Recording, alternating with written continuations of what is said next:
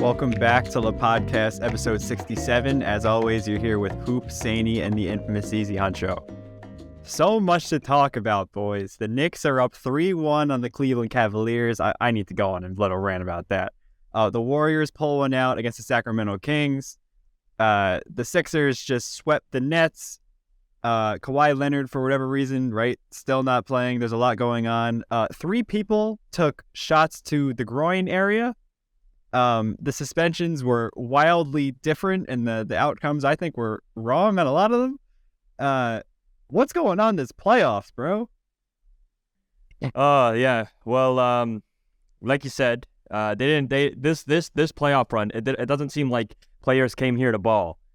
It seemed like players came here to balls, okay? Because a lot of balls have been hit. In Dylan Brooks' case, I don't blame him, because I would take that up. No, I'm joking. Wait, what? No, I'm playing. It's weird. No, I'll say this. Okay. Just because we're called the podcast, I'm making a little nuts joke. LePodcast. Anyway, I'll say this. The James Harden one was stupid. That wasn't intentional. I don't think that was an ejection. The Dylan Brooks one, he should have been suspended, not just ejected. Like the replay shows him clearly like guarding LeBron as if he like stares at it for a sec and just goes for it. And I'm just bro. Can we agree though that the Joel Embiid one was by far the worst, and it had the lightest punishment? The worst one by far. I'm not even. And in the words of Charles Barkley, might I just say, this is worse than Draymond Green's. This is worse than what Draymond Green got suspended for. I agree. But you know why I'm not mad about it? Why I'm not as mad about it? We need the because MVP that whole game in the playoffs. We need the MVP in the playoffs. It was like it wasn't That's like exactly the Sixers. what it is, bro. No. Exactly but the Sixers weren't catered that game. You know what I mean? Like both officiating was terrible on both ends. Claxton, Embiid, and Joel got ejected that game, correct? So it's like, what? Well, like I agree with you guys. It's the worst. I agree with you in the sense that it's the worst. You're not supposed to attack someone's children for that, though.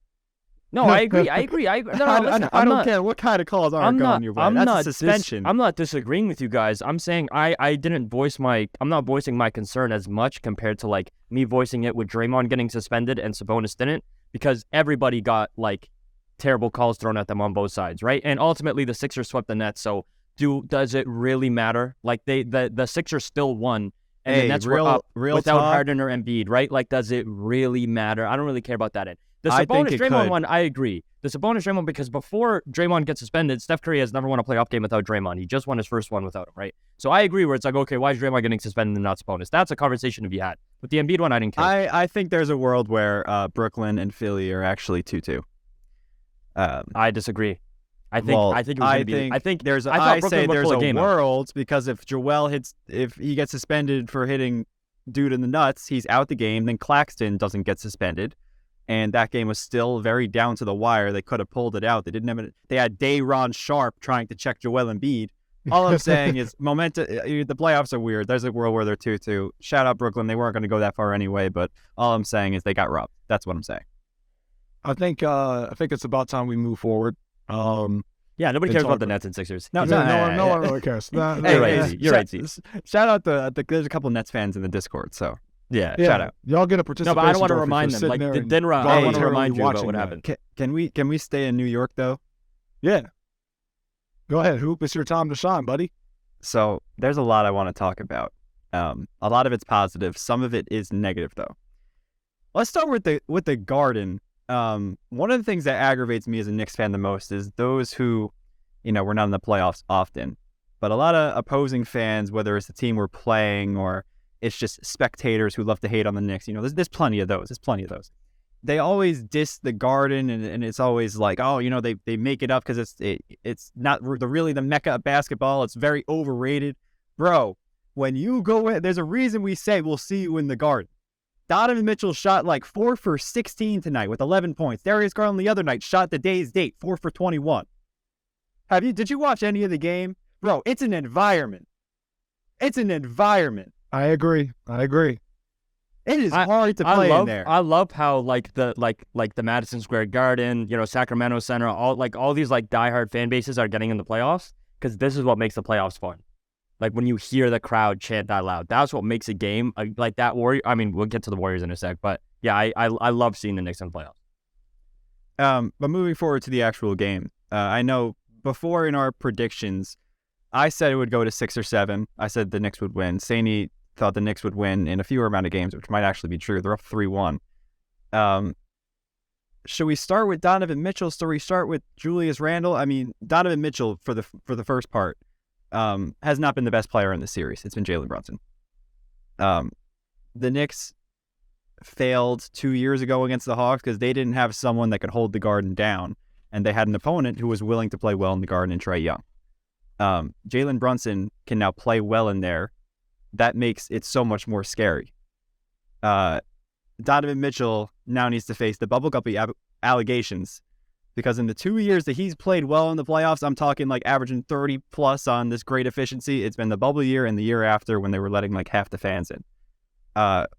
Does this change your guys' thoughts on him at all as not only as a playoff performer, as a player or someone that could lead you to a championship? Or is this just a case of like a new team, one series? I look at it more as like I don't lose faith in Donovan Mitchell based off of what I've been seeing in this series. Because Donovan Mitchell is in a situation where, compared to the Utah Jazz, he isn't the only one that needs to be called upon to, answer the bell. He is the only one that we are looking at our Cleveland fans are looking at to, lead him to the promised land or a win. Darius Garland and him are a tandem now. He didn't have that in Utah. He had him and Rudy Gobert. And he did as best as he possibly could with that. But now you're in a situation with Cleveland where I'm looking at Cleveland and I'm saying to myself walking into this series, they look scary. You have two dynamic scorers in DG and Spida, and then you have Evan Mobley and Jared Allen in the paint for the interior defense. On paper, that sounds like a recipe for success. That sounds scary. When I'm looking at the New York Knicks, though, what I like about the Knicks in this series is a lot of what you're seeing with New York is a lot of their role pieces coming in and having their signature moments in this series, if you will, compared to Cleveland. Because with Cleveland, what you're going to get out there is you're going to need to get everything that you can out of Donovan Mitchell and Darius Garland on the offensive side of the ball. And if Caris LeVert wants to help out with that, then you're really cooking with something, right? But what are you going to expect out of Osman? What are you going to expect out of Danny Green? What are you going to expect out of Isaac Okoro and Ricky Rubio? Those a lot of guys are invisible out there. Right. And when you look at the rest of the guys they're leaving with DNPs like Robin Lopez and Stevens and Nito's on this team, they don't have a lot of guys where you're sitting there and you're like, oh, yeah, they can really go as deep as they want to off the bench. But compared to New York. It's Raul Neto. Cool. I'm laughing even extra hard because OG chalkboard or OG chalkboard members know about Raul Neto and LePodcast.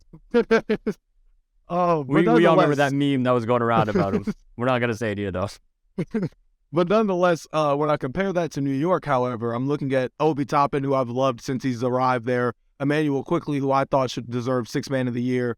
Miles McBride, obviously we talk about him and how they use him in spurts because usually Jalen Brunson is going to get 35 plus and he's just going to be content with whatever he gets out of whatever Tibbs offers. And then Isaiah Hartenstein had a big block today. Big block on I think it was D Mitch. I'm pretty sure one of the high flyers tried to I know test one him. was on Jared Allen. Yeah, and then he had one on the other one on Jared Allen. And he gave you 8 rebounds. I mean, the Knicks just have a lot that they can throw at you. Even the stuff that they're not throwing at you, like a Derrick Rose that's rotting away on the bench. I hate you, Tibbs. But they just have a lot. They genuinely have a lot that they can work with, and I like New York now. I'm really confident in them going up 3-1. The Nick thing would be for them to blow this, and then oh my God, the memes. I'm not victory lapping yet. If you could tell by my tone, I've been like trying to hold it back. I do want to talk about the other part of the predictions we started off with. Saney said that they went by they'd win easily. I thought it would be a grudge match in the terms of if the Knicks were going to win, it was going to be scrappy, and this might be the ugliest series of basketball that has ever been played in the 2010s, 2020 era. The Cavs were held to under 80 points the last game. Awful shooting, a ton of turnovers, a lot of offensive rebounds. The first time this season, they should have been held to like 72 because it was like garbage time and they got a couple points. Yeah. But it's just been awful basketball. But at the same time, I feel like when other teams play the Knicks, that's going to happen. Like, it's just going to be garbage basketball. Like the Warriors Kings, it's free flowing. There's 3-pointers. It's a lot of ball movement. You play the Knicks, bro, it's just like a shoving match. The other part to this, I don't want to linger on the Knicks all day. I could do that if they win the series. Once again, I don't want to doubt the Cavs. They have a lot of talent. It's not out of this world they can make a 3-1 comeback. Julius Randle, Stephen A. Smith, right, and Stephen A. Smith fashion goes on in the postgame show. Oh, we should blue skies. New York stand up. Thibodeau's the goat for benching Julius Randle. Like, he always just, it's in the moment, rags on whoever's playing awful, praises whoever's playing well. RJ Barrett has been awful all season, and he turns up for 2 games in the playoffs. I've told you guys on here, if he has one above average trait, it's being clutch. I don't know why, but he shows up in big moments. Here he is again. Hey, shout out to RJ. But with the Julius Randle hate, right, a lot of it's spreading in the Twitter. It's like, oh, this guy's back again. He hasn't changed. I, at this point, accept it. I don't think he's built for the bright lights. He's had a lot of open shots that just haven't fallen. I'm not saying that he's completely withered away. I think he could have a good game in Cleveland. I think he probably plays better the away environment instead of the Garden. I just don't think he play in the Garden. It's weird. But at the same time, I love Julius Randle because he was brought in with no expectations. Stephen A. Smith was handed his jersey from Max Kellerman, threw it on the ground, right? This is supposed to be a trash team. That was a trash move. Under the old regime, too. This was not like a Thibodeau, Leon Rose move. This was just like a garbage, pick up some random guy. He ended up turning into an all-star. He's the reason we are in this position right now. If we didn't have Julius Randle, we might be playing the Bucks or the Celtics. We'd probably lose the play-in. So for Knicks fans who are saying he's garbage, get him off the team, we would not be in this position right now. So shout out to RJ who's playing well. Shout out to the guys who are stepping up. But if you're taking the whole season into account, you take that man off the team, we're not in this position. So that's what I want to say on that. I just want to say, it sounds like we're like doing some sort of intervention. So now that it's my turn, I love Julius Randle because I think the way he like went about it, it's like we're like sitting in a circle. We're all like, "Hey guys, my name is Saini. I've been coming to this for about a month now, and Dog, the reason I love Julius Randle, I've been supporting him for the last 2 years. I called his first All-Star appearance. I've called the second Randle All-Star appearance his resurgence. It's been a good ride, but it's definitely a double-edged sword seeing him on the bench when they win. I'm not gonna lie. He's out here screen recording Julius Randle clips to make edits, right? So that's how you know he's 10 toes, man. But he's out here cropping that. But anyway, I mean, I've been saying it from the start, and I'm happy that it's coming. It's flourishing into a W take by me once again because, I mean, come on, right? The Knicks, I said, like Coop said, say what else you said about the Knicks. Say what else you said about the Knicks at the start of the season. That was a hot take. That was a hot take. That was a hot take. And we did that episode. We did that episode. Same level as Derrick Rose. They're like this. They're like this. They're like this. How many 30-point games has Kemba Walker had this season? How many 30-point games? How many 30-point games has Kemba Walker had? How many 30-point games has Derrick Rose had this season? Anyways, I'm joking. I'm not making that. Cheap shot. I'm going to say this for 5 seconds and go back to playoff talk because now you got me pissed off. We deliberately went into that episode saying, guys, come up with a hot take. That was a hot take I came up with, okay? Like, I pulled it. It's supposed to be based I believed in it. something. It's based in my heart. Anyway, I really believed in Cade Cunningham, okay? Anyway, listen. Back to this Knick playoff talk. And an interesting point to bring up is the second round because no Giannis, and I don't know the timetable for Giannis to come back. After game 2, I was like, okay, the Bucks still easily got this in the bag. They caught Miami lacking, whatever. When the hell did Duncan Robinson start making shots again? When the hell did that man step on the court and start making shots again? I'm like, I forgot he existed. I'm gonna keep it 100. Like, I'm gonna keep it real. Don't disrespect to Duncan Robinson, but we can all agree he went ghost this season. 6 points on like 30% shooting for the season. Like, we can agree that he is not playing up to his contract, right? Didn't he have DNPs, like a lot of them? Yeah, like he was not. Pat Riley terrible. is a genius. He sat on his hands at the trade deadline, all for this dude to show up like Batman. In the playoffs against in the series, you need to win most because if Miami wins the series, they have a very good shot because then they play the Knicks, and I think it's a very tough battle. I think the Knicks will be harder than Milwaukee if they don't have Giannis, right? I think the Knicks is going to be a harder series if Giannis stays out. But out of nowhere, okay, Jimmy Neutron starts pulling up again, and he's going like 4 for 6 from 3, and Miami's lacking from the perimeter, right? So you have, out of nowhere, Kyle Lowry starting to have like legacy games, and Jimmy Butler does what Jimmy Butler usually does. I love it. And we're really starting to see, like, again, the lack with the biggest issue with Milwaukee on their offensive side is their perimeter game, right? Like, they're not as good from the perimeter as other teams. They don't shoot the ball enough. So they're allowed to get away with that because of Giannis. Without Giannis, what happens? They get caught lacking, right? Because now when Duncan Robinson is out here making shots, Max Strus is out here making shots, Kyle Lowry is pulling up with that big bunda, following him everywhere he goes, right? It's like, bro, how do you stop that? How do you stop that? So it's going to be interesting to see. And the only reason I bring up that series, I know we're on the New York, because it's like, is there a path for New York to go to the Eastern Conference Finals? That's a discussion that can be had. We can have that discussion. And I told this to Saney before the show. I'm not going to get too caught up because remember, the series is not over and I can see Cleveland bouncing back to an extent. The New York Knicks this season, I believe, like 99% sure, they're 3-1 against Boston. They have their number.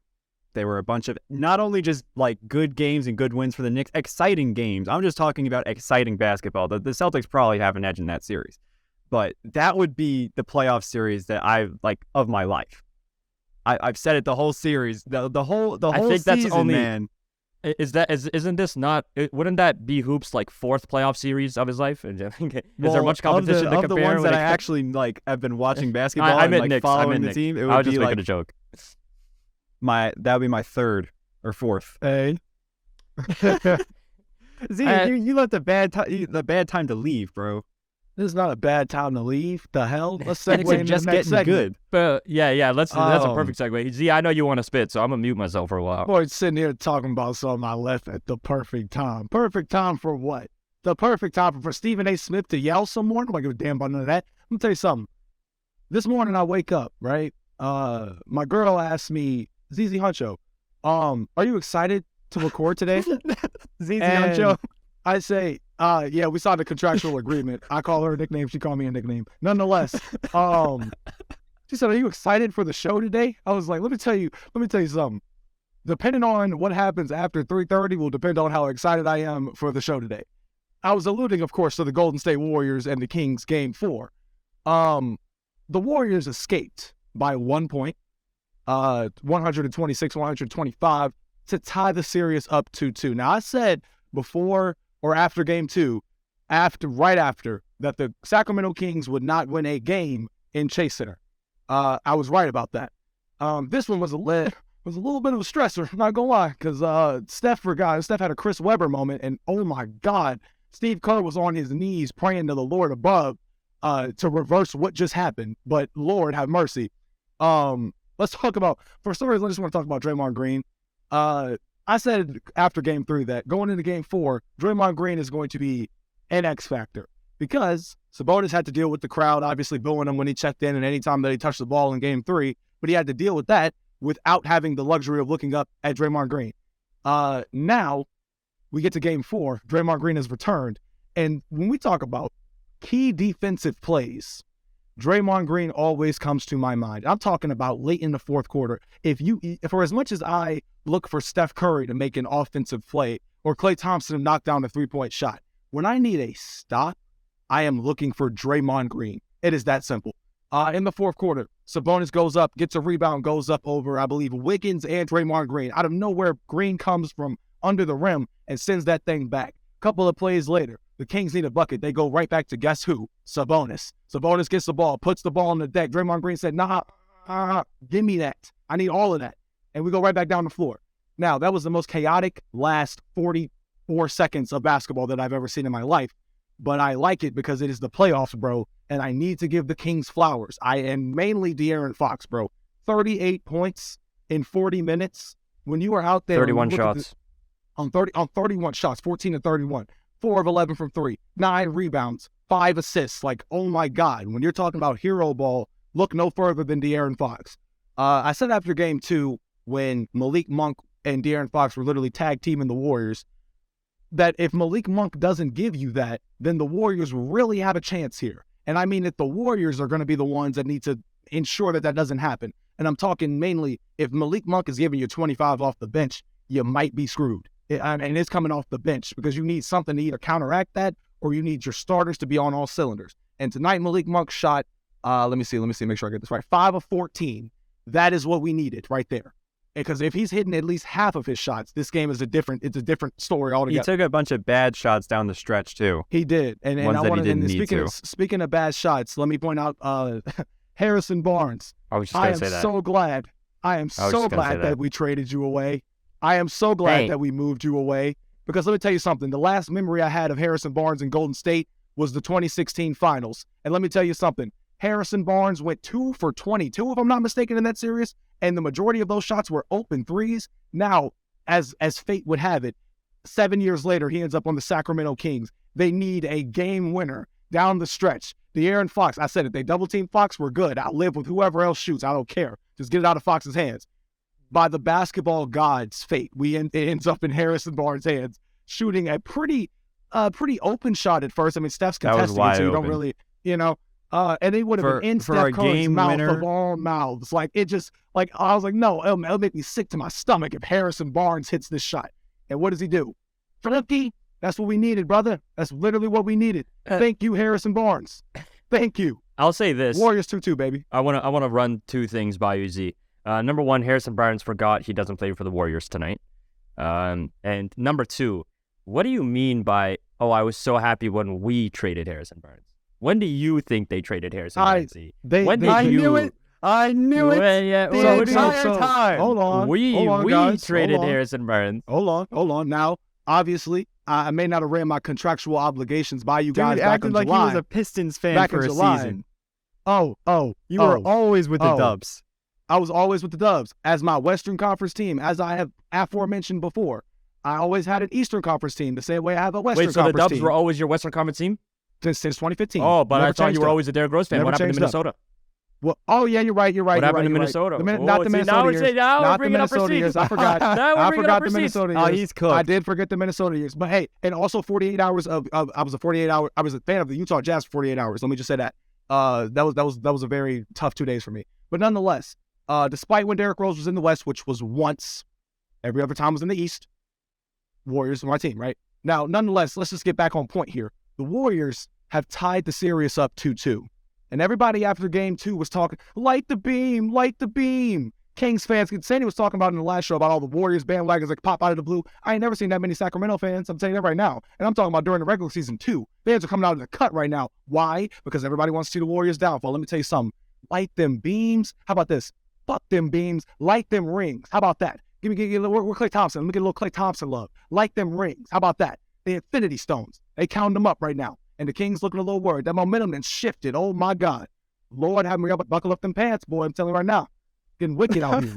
Real wicked. You're talking about like the Twitter army that just hates the Warriors, or you're talking about actual Kings fans popping I'm out talking the about the games? Discord. I'm talking about Twitter. Oh, I'm talking about okay. TikTok. I'm talking about, I mean, y'all both alluded to it. Well, I'm just I'm tired of rooting seeing for the Warriors Kings win, too, so man. you can count me in. Yeah, you can count them Yeah, beams I want them out. beams lit. I want them beams lit. We're I'll knocking do- them I'll- beams out like Yeah. fight night.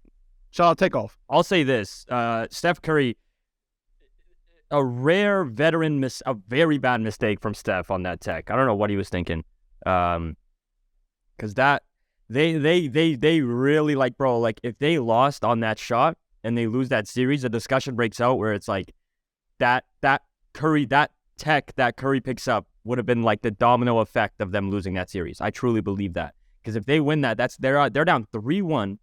And they have to play in Sacramento in Game 5, and they were up by 5 before Steph Curry gets that tech, right?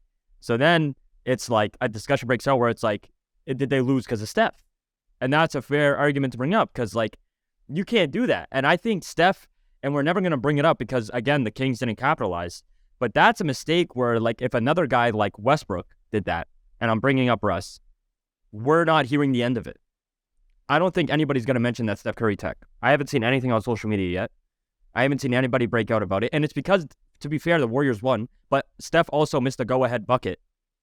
And the Kings have another chance to go at it, right? So Steph gets the tech, lets them score 4 total points because it was a Malik Monk free throw and then a De'Aaron Fox 3, goes down the court and misses a bucket. And then it puts the Kings in a position to score again. So the Kings would have scored 6 points in about 20 seconds when they were down 5. All due to 2 Steph Curry slip-ups. We're never going to hear that, right? But that's something that we have to bring up, because it's like, you can't make those mistakes. And the Warriors got bailed out. But if we start making those mistakes only in the first round, You start playing some teams that actually play some defense because the Kings don't play defense, right? All these games have been high scoring. I love it. I'm not a hater of it. But I just think that some more light should be shed on how Steph played those final minutes. Even though it's Steph Curry and he puts him in a position to win, I 100% agree. And a guy like Westbrook, and I'm bringing up Westbrook again, if he had the exact same game but he made those 2 mistakes, what's Twitter going to say? What's Instagram going to say? I mean, yeah, it's definitely more on Russ. But for the general consensus, like Steph played, from what I saw, I took a 30-minute nap, so I missed a lot of the third quarter. But from what I saw, Steph was cooking. Like transition threes, the pump fake, someone blows by him, like just a lot of big buckets. So if Russ had that kind of game and blew, a mini play like that, it's not like they're crucifying him, but I could definitely understand. They have with that, and against the Kings too. The game where both teams scored over 170 points, the exact same situation. People were crucifying him for that. Yeah, man. It was all a host of highlights. Bleacher Report, all of them posted that exact same clip, and the caption was like, Westbrook loses the game for the Clippers or something. But it's like, bro, Russ was going off. And it's like, and it was against the Kings too. It was the exact same situation. And if anything, I would think Steph Curry's was worse because it resulted in 4 points when the Kings were down, right? So it's like, and it was in the playoffs. I just want to see the same energy match where it's like, and I'm not hating on Steph. I'm not saying Steph is bad or anything. I'm just saying we need to start calling out superstars for mistakes because nobody's going to talk about Steph Curry's mistake like that. And I think that it's kind of hypocritical. I agree. If there's the playoff series that we're not talking about, there's Denver, Minnesota. Nobody cares Edwards about that. Says it's not done, but I mean, nobody cares about that. He's supposed to say that. He's a dog, though. Like 2 back-to-back 40-point games. Is he a dog? Anthony Edwards? Yeah, he had back-to-back 40-point games, but then in the first game he was ghost, and the play-in he was ghost. He's 21. Okay. What? I'm 21. Wait, what? What? No, I'm playing. No, I get he's young. I think Anthony Edwards is great. I'm not calling him a dog yet. I need the consistency to be there to call him a dog. Sure. Can we talk about Fox?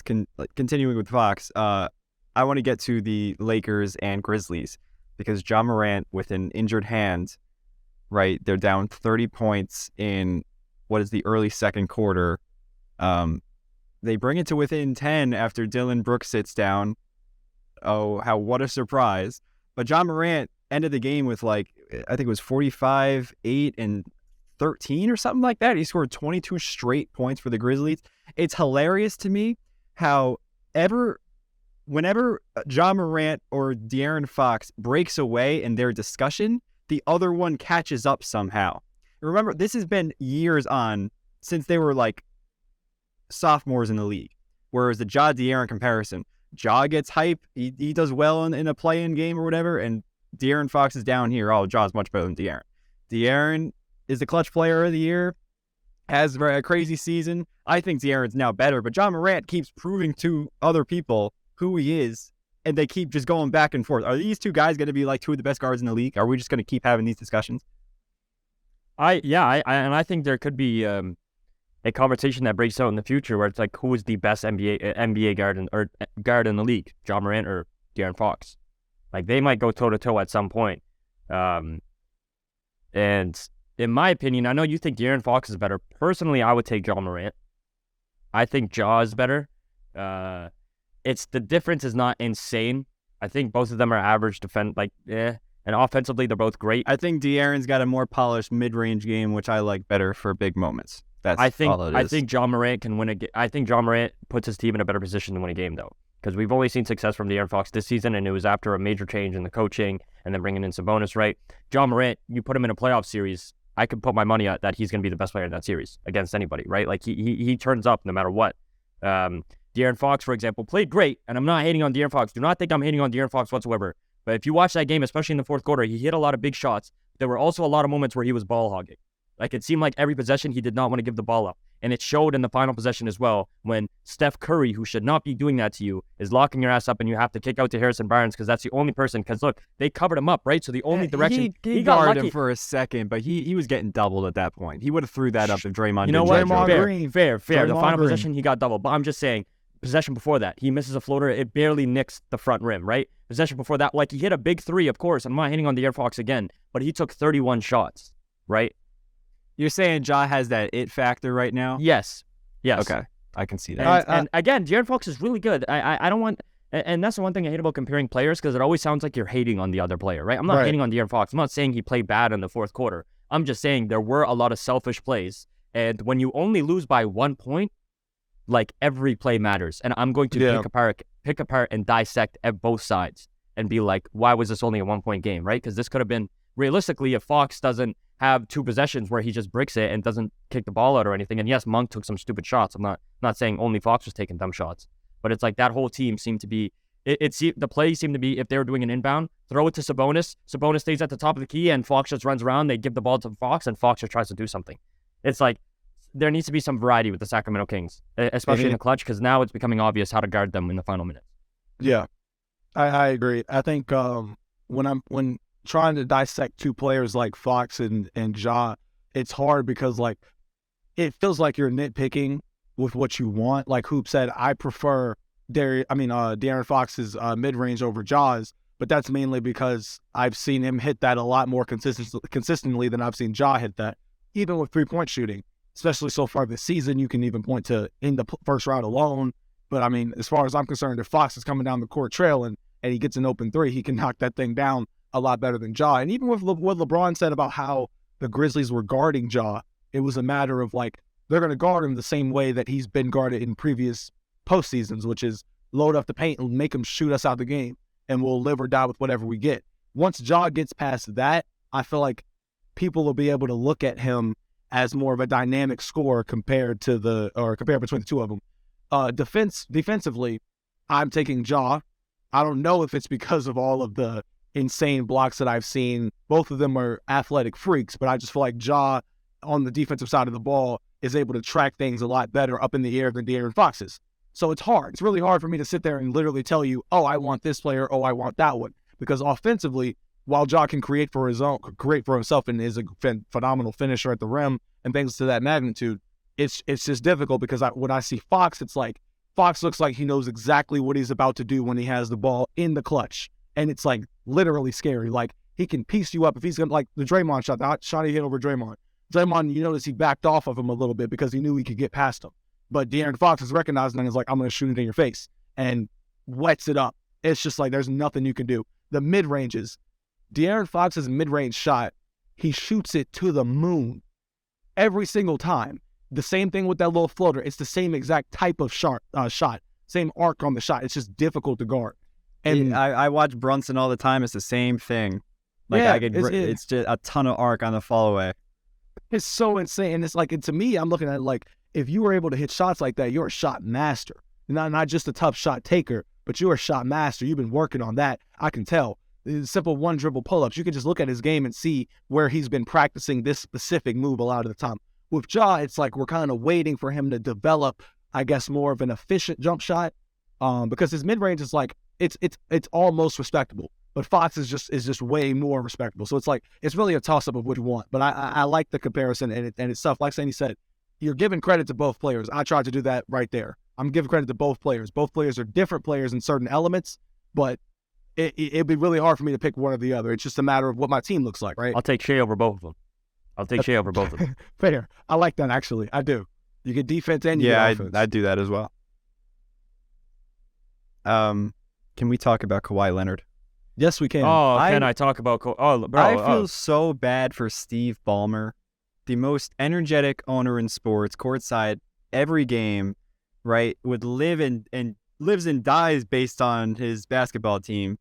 Had all of them dress up in construction clothing to unveil in their new arena. He is like the team dad, right? Like their biggest fan. And his 2 best players that he was this hyped up over can't play basketball without getting injured. Isn't that sad? Not to mention, the one guy might be the best player in the world right now. That's a discussion. Right. That's a discussion. I'll say this. I don't feel bad for Steve Ballmer, number one, because he's a billionaire. I don't think he's like stressing it that much, if I'm being honest, because it's all business. Number 2, okay, I didn't know we were load managing in the playoffs. Day to day, he doesn't want I heard he's not load managing. I'm not going to tell you the source. I hope he's not load managing. I'm making a joke. The fact that we actually have to look into it's the playoffs. I heard he You was didn't an sound like actually it was a joke. load 'Cause managing. I've heard other people say that he's load managing, which is complete cap. I heard his knees just break down, and they need Yeah, like 100%. time to, you know, 100%. and I will there's say a time this: where he can't play anymore. the Clippers probably have, but not even just this season. Like if you go back that year where Chris Paul and Blake Griffin get injured 10 minutes from between each other, right? Like they just seem to always deal with their top two players getting screwed. And again, we're seeing it. Like, have we seen Kawhi and Paul George fully healthy throughout a whole playoff run, other than that 1 year they lost against the Mavericks, and that was just a crumble. Like that was just that team crumbling apart. Like that they barely. How many games have they? I guarantee you they've missed more games than played together. 110%. I can promise you that. And it's They just should have like kept the depth over Paul George. I agree with that. that would have been insane to think about. Like them having We what was it, saw what Gallinari, Kawhi Shea. did. Yeah. How much depth did they give away though? They only gave up Gallinari and Shea I'm wasn't not the player even he was. saying. I'm not They even didn't give saying. up. They didn't like, give up much depth for Paul George, but they gave up draft picks. They gave up 5 draft picks. I'm saying if you use that to get depth instead of having Kawhi paired up with a superstar. I heard an interesting take saying that Kawhi just works better when the roster around him is built to win and he's the topper. For example, Toronto, they were a great regular season team. You know, obviously it was LeBronto and they didn't have the topper, but they had guys like Lowry, Siakam, who is it? Well, they brought in Marcus, like guys who could win without him and have a respectable record. Like it was a deep team, so that when he came in, it was just like it was over for the league. When you pair him up with another superstar and you're banking on that other superstar to play 75, 80 games, especially when that superstar has an injury history and his name is Paul George, it wasn't a good fit. So you need the stars to align for the Clippers to win a championship. I said in my predictions earlier this season that it would be Bucks Clippers in the finals. Unfortunately, that's not going to happen. I also hate that my 3 favorite players right now are Julius Randle, Kawhi Leonard, and Kyrie Irving, because there's something wrong with all of them. I hate that. It's tough. It really is tough to try and analyze the Clippers. Especially, I agree with you on the Steve Ballmer point. I feel bad for him. Bro is always really, really happy when his team is doing well, and really, really, really sad. He gives when that his old team- man fist bump on the sidelines when they score a dunk. He's like, yeah. Like, it's like, hey, pal, did you see that? Yeah, Steve. It's like, come on now. I feel bad for him because You know, like at the end of that- movies where the main character will like jump up in the air and he'll like freeze frame and like some like song will play. It's like that's Steve Ballmer every time. Literally. Anytime the Clippers win, it is sad. It's so sad. The Kawhi Leonard and Paul George experiment to me is one that I think needs to be studied 20 years from now. They need to look back and just be like, this is what happens when you push all of your chips in for one guy, like a Kawhi Leonard who basically told the front office, hey, look, I'll come play for you, but I need you to do this for me, right? Kawhi had an opportunity to go play with LeBron James and said, no, just imagine what that would have looked like. But instead, he chose the JV squad, and I commended him for doing that because I was like, you know what? Kawhi's sitting there and saying to himself, I just won a championship for Toronto. Y'all saw me, like Hoop said, you give me a team, a good team, a solid team. You give me guys like Van Vliet, give me guys like Siakam, give me guys like Marc Gasol, and Kyle Lowry as a second option from that veteran presence or whatever you need. Like, and a good coach in Nick Nurse that year. You're going to be straight, right? Fast forward all the way to LA, and to Sandy's point, we've seen Kawhi and Paul George together in the bubble. And then 2021 was like for a split second before, because I don't think, if I'm not mistaken, Paul George didn't make it to the conference finals with them before Kawhi blew his knee out, if I'm not mistaken, right? Yeah, he made it after. Yeah. So then it's just the experiment, like year by year. It's just like, it's wild. Now they're in a situation where they're down 3-1 to a team that they should beat if healthy. And it's just like, damn, what do you do? I don't know if I'm Steve Ballmer.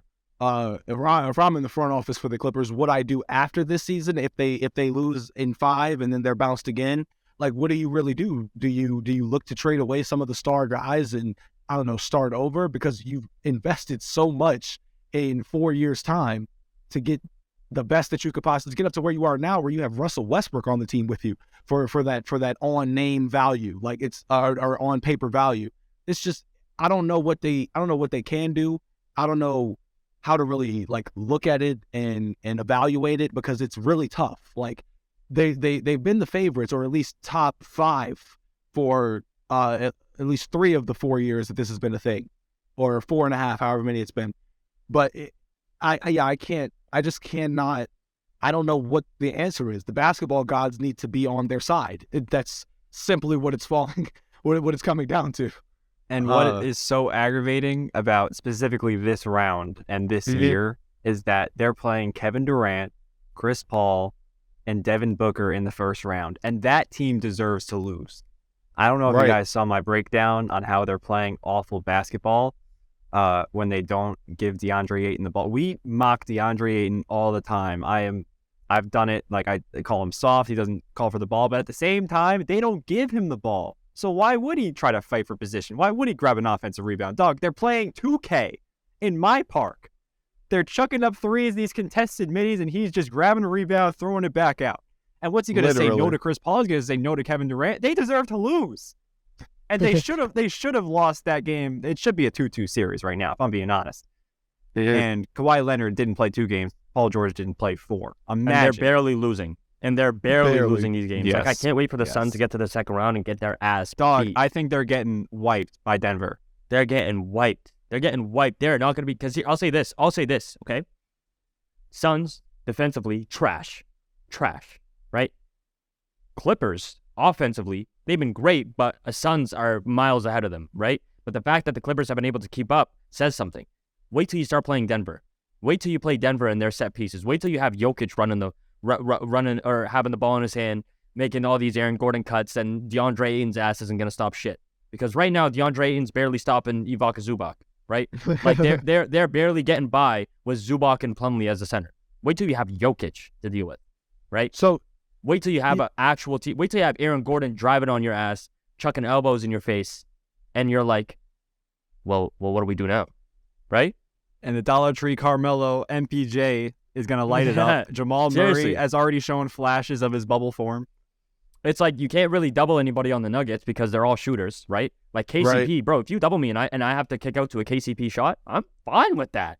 I'll live with that if I'm Denver, right? Because KCP will make at least 35% of them, at least. He's a great shooter, right?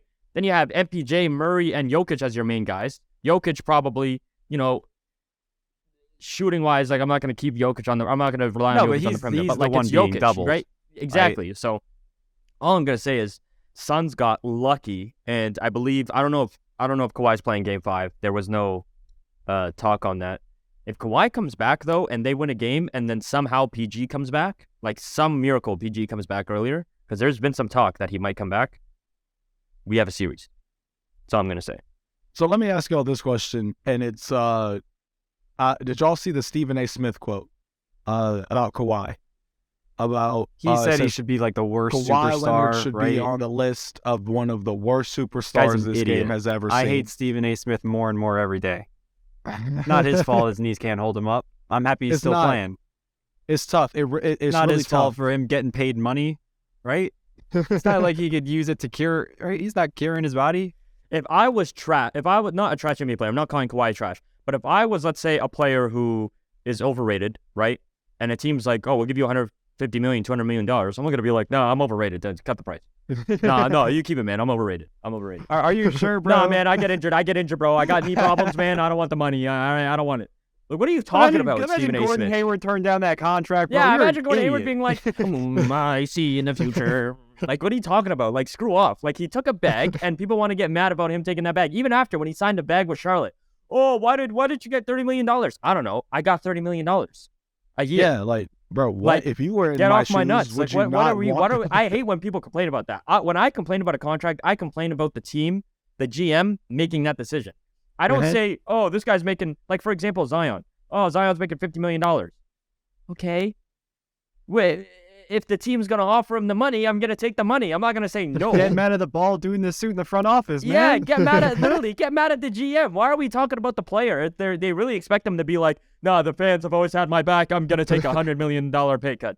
Hell no, because we know fans are just going to turn on their players instantly. Loyalty doesn't exist anymore, let's be honest. On God. Damian Lillard isn't loyal. His family just lives in Oregon and he gets paid $60 million a year. Let's get that fact straight, by the way. Bradley Beal isn't loyal. Bradley Beal just got paid $50 million, which he would have never got anywhere else, right?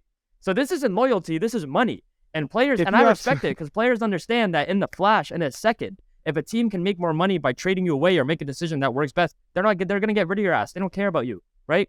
The only guys that stick around on a team are like Udonis Haslam's, who are getting paid vet minimums and no other team will take them anyway. Or like a Nick Collison, who it's like, what's the point of trading you? The fans love you. We make more money with you staying here and we pay you nothing, right? That's loyalty. I stand on that with the Damian Lillard stuff.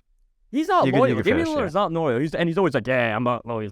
No, his family lives in Portland. He doesn't want to move, and he's getting it back. Why would he move? And he literally said on JJ Redick's thing, he's like, man, I don't really care about basketball. I just like going to see my grandma and hanging out with my family. I respect it. I respect it too. But he literally admitted, he's like, bro, I'm a normal guy outside of basketball. I just like to spend time with my family. And it's like, imagine you get to go spend time with your family in a city that freaking loves you because you've been there for so long. You've done some amazing things there. I'm not hating on Damian Lillard, right? And you make $60 million a year. Why would you want to leave? To get a shiny piece of metal that sits on a shelf. Let's be honest. Like, yeah, winning a championship is probably crazy. But in my opinion, okay, and this is coming from me, I don't know about you guys. I would rather make $250 million and spend time with my family than win a ring in a city that I don't want to be in and make like 1/3 that money. Because now I have generations set for life. Like, obviously, you're still making millions. But I don't think people can really fathom, like, understand how much money Damian Lillard is making, right? No. Like, he's making more than, like, by the way, to put it in perspective, the CEO of Coca-Cola pockets $50 million a year. That's how much he gets after everything. The CEO of Coca-Cola, that's how much he makes at the end of everything, right? Damian Lillard makes over $50 million a year. Damian Lillard he said, is hold pocketing. my nuts. Damian Lillard, I mean, obviously, I don't want to say maybe the taxes come into play and maybe he's not pocketing $50 million, of course. But just to put it in perspective, the CEO of Coca-Cola, I'll even pull it up right now. I was watching an investor talk about this on this podcast. The CEO of Coca-Cola pockets $50 million a year. Look at how much Damian Lillard is making for playing basketball. And see, you calling it loyalty? I'm calling it the smartest business decision in mankind. It's what makes the business decision even more smarter is that Damian Lillard changes his perspective on where he is in his career every 2 months. That is what pisses me off because it's like, Dave, if you came out on the record and said, and I'm not talking you hopping on JJ Redick's podcast or another NBA player's podcast, whatever. I need you to legitimately sit there in a press conference and say, I am not here against my will. I am here because my family loves Portland and I love being in Portland. And I don't care about a ring. I care about this bread. I care about my family. And I'll be like, yeah, okay, cool. Not you saying, he does need to say that. I don't want to go through a rebuild. But you're also saying, I believe I can win in Portland. That shit ain't gonna slide. Listen, no. I made a mistake, and this is going to really put things into perspective for you. The CEO of Coca-Cola makes $24.6 million a year. Bro, Evan Fournier is in. He's in that range. Like, that's what you guys got to understand with these players. He sits in a padded chair for 82 games. That's what you guys got to understand. These players are living the luxurious lifestyle. People got to understand that there's like maybe like I'd say 5-10% of NBA players actually care about winning a ring, actually care about their legacy.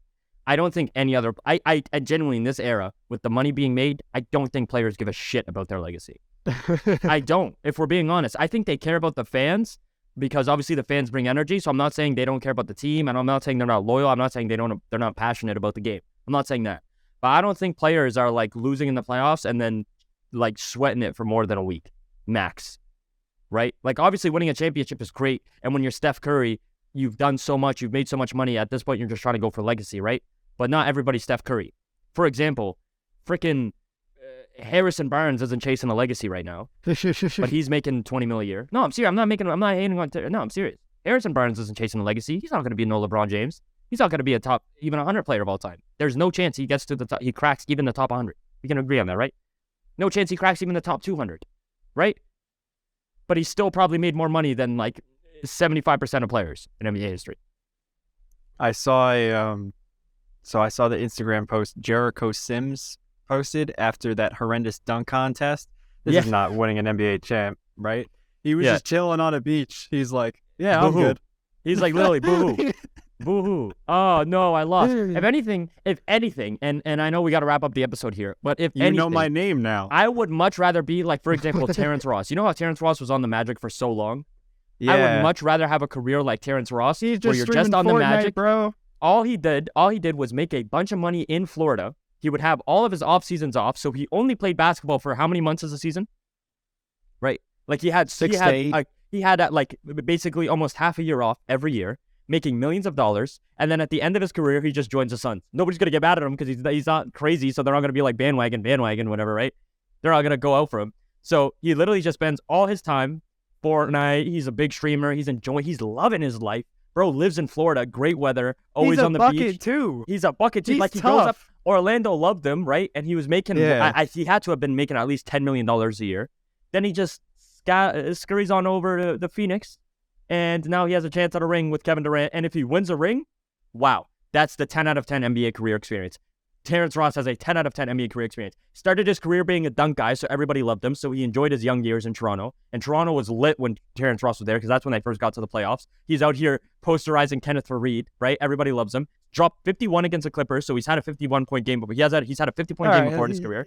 Then he goes to Orlando, makes millions of dollars. I understand your point. I'm just highlighting his highlights, right? Yeah, makes millions of dollars, right? Everybody loves him. Nobody's ever hated on There's Terrence no Ross. He's a negative fan light on favorite. him. There's no negative light, right? Made millions of dollars. Had basically every offseason off, so his body is always healthy. Like he's always able to recover fully.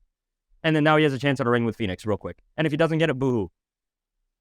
That's the perfect way to... I think we should end off the episode. We're going really off track. But the main point is Damian Lillard is very happy, and I don't think he's loyal. I think he's just a money getter, and I respect it. Get the bag. I'm not sure how this started because we were talking about the NBA playoffs, but I'm happy we went into that because Giannis came out and said that he was almost ready to retire to spend time with. He said if his son told him to retire, right? His son was what, like five months old, however old. If he said, "Dad, don't play basketball anymore," he was ready to drop the shoes right there, bro.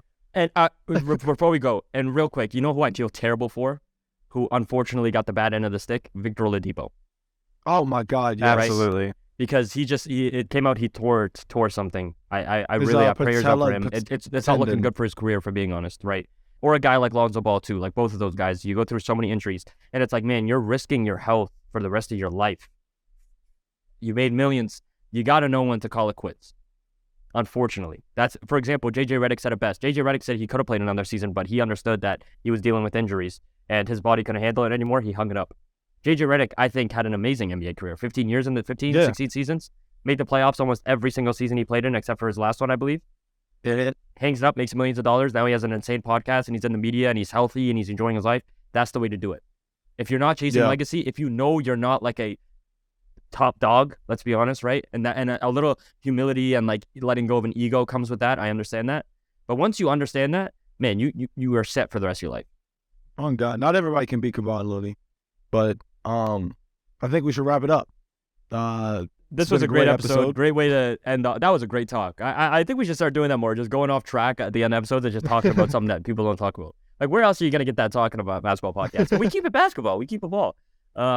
Episode 67 was great. Make sure to join the Discord, the most poppin' server. We're already well over 2,000 members now, which is awesome. Every episode I seem to be throwing out a new number. I think we had like 2023.